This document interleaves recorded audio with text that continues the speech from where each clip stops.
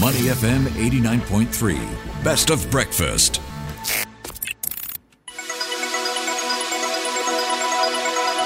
The U.S. Market Update with Money FM 89.3. All right, folks, here's a look at how markets are shaping up. And we've got the S&P 500 and the Dow ending pretty much flat. But for the month, still looking pretty good, on track for their biggest monthly gain for the year. So this is where we've got the Dow up 13 points overnight, or 0.04% to 35,430. The S&P 500 slightly lower by 0.1% to 4,551. And the Nasdaq Composite also small losses, 0.2% down to 14,259. For more insights, we're joined by Dave Sekera. He's the Chief U.S. Market Strategist at Morningstar Research Services. Dave, how are you doing? Thanks for joining us on the show. Well, good morning. Thank you for inviting me. I appreciate it. Hey, Dave, let's get into what's moving markets right now. And we seem to be looking at markets apparently running out of steam after a few good weeks. What's your take on it? Yeah, and that's what we're seeing as well. So we had what's called, the Santa Claus rally, and it definitely came earlier this year. Usually we get the rally and it's more in, early to mid, December. But the Morningstar U.S. Market Index is up over 9% here in November.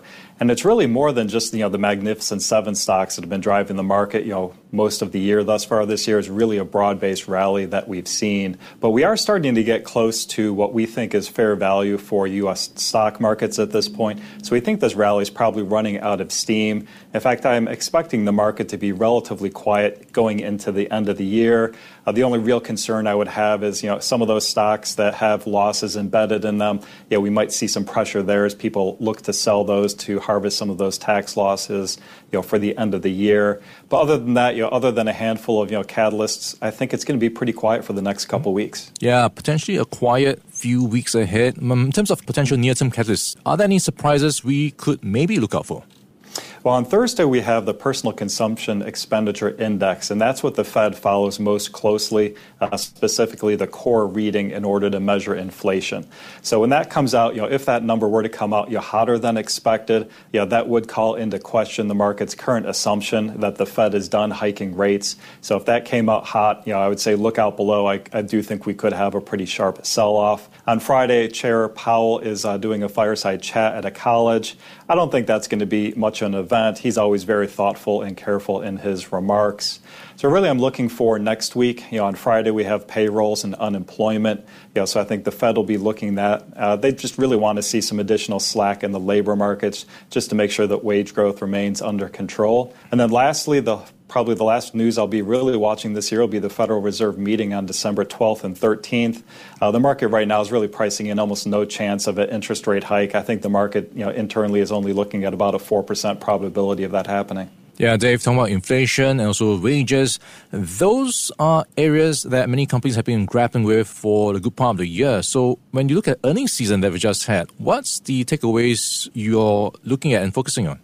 Well, for third quarter earnings, they came in mostly better than expected to in line. A lot of that had to do with the economy was, a lot hotter than I think anyone, ourselves included, was going to come in. Unfortunately, we do think that the economy is definitely going to start slowing over the next couple of quarters. So we're only looking for, 1.7%, growth in GDP here in the fourth quarter. We're looking for that to slow further in the first quarter down to 1%, going below 1% in the second quarter, getting pretty close to stall speed in the third quarter, and then starting to rebound thereafter. So I do think the earnings growth rate will be under pressure for the beginning of next year.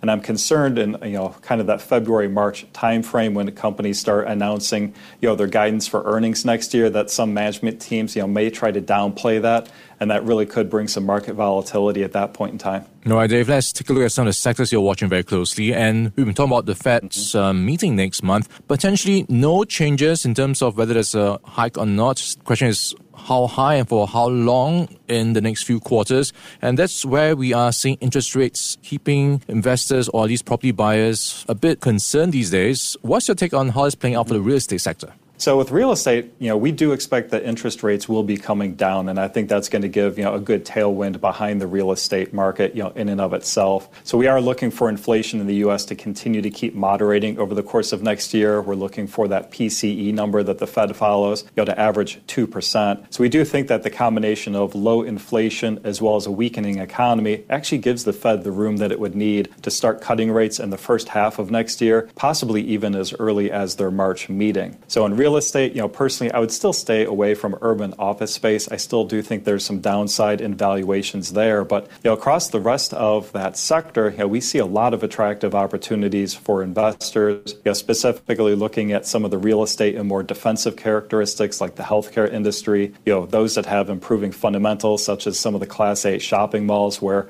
people are going back out and shopping more in person, as well as some deep value plays and those that have long-term structural tailwinds, such as the data centers that, those were certainly going to have a good tailwind from an increasing use of artificial intelligence. Yeah, another sector that you've got on your radar is the communications side. And this is interesting because you've got Google on the list and it's part of the Magnificent Seven, which has had a pretty good run. So where do you sit on that? Yeah, so of the Magnificent Seven, 6 of those stocks coming into the year, we rated either 4 or 5 stars, with 5 stars being our highest rating, meaning that we thought those stocks were all very significantly undervalued. At this point, of those stocks, only Alphabet, or the parent of Google, is undervalued, rated 4 stars at this point. The others are all kind of in that fair value territory, except for Apple. Apple, I would caution investors, trading at about a 27% premium to our fair value. That's a 2-star rated stock. So that's one that I would actually consider selling and taking some profits in that today. All right. Apple perhaps overplayed or overbought in that sense, but Google still offering some potential value and looking quite attractive. Right, let's get into where the consumer is right now. And we've been hearing about how they've been quite cautious, cutting back, especially when you look at the retail earnings. So when you look at the consumer side, is it time to move away from the sector? Well, it's really going to depend on which part of the consumer sector you're looking at. So if you look at the consumer defensive sector overall, we do think it's pretty fully valued. I do think it's a good time to take some profits. There are some individual names that we do like that we think have gotten pushed down by the markets too far. Some of the packaged food names, for example, have been under a lot of short-term margin pressure. These are companies that have had a difficult time passing through their own cost increases fast enough. But with inflation starting to moderate next year, we do think that they will continue to get some of that pricing that will help bring their margins back up. A couple names there that we do like would be Kraft Heinz, Kellanova, and General Mills. All right, great overview of where markets are going and some great tips on what to look at.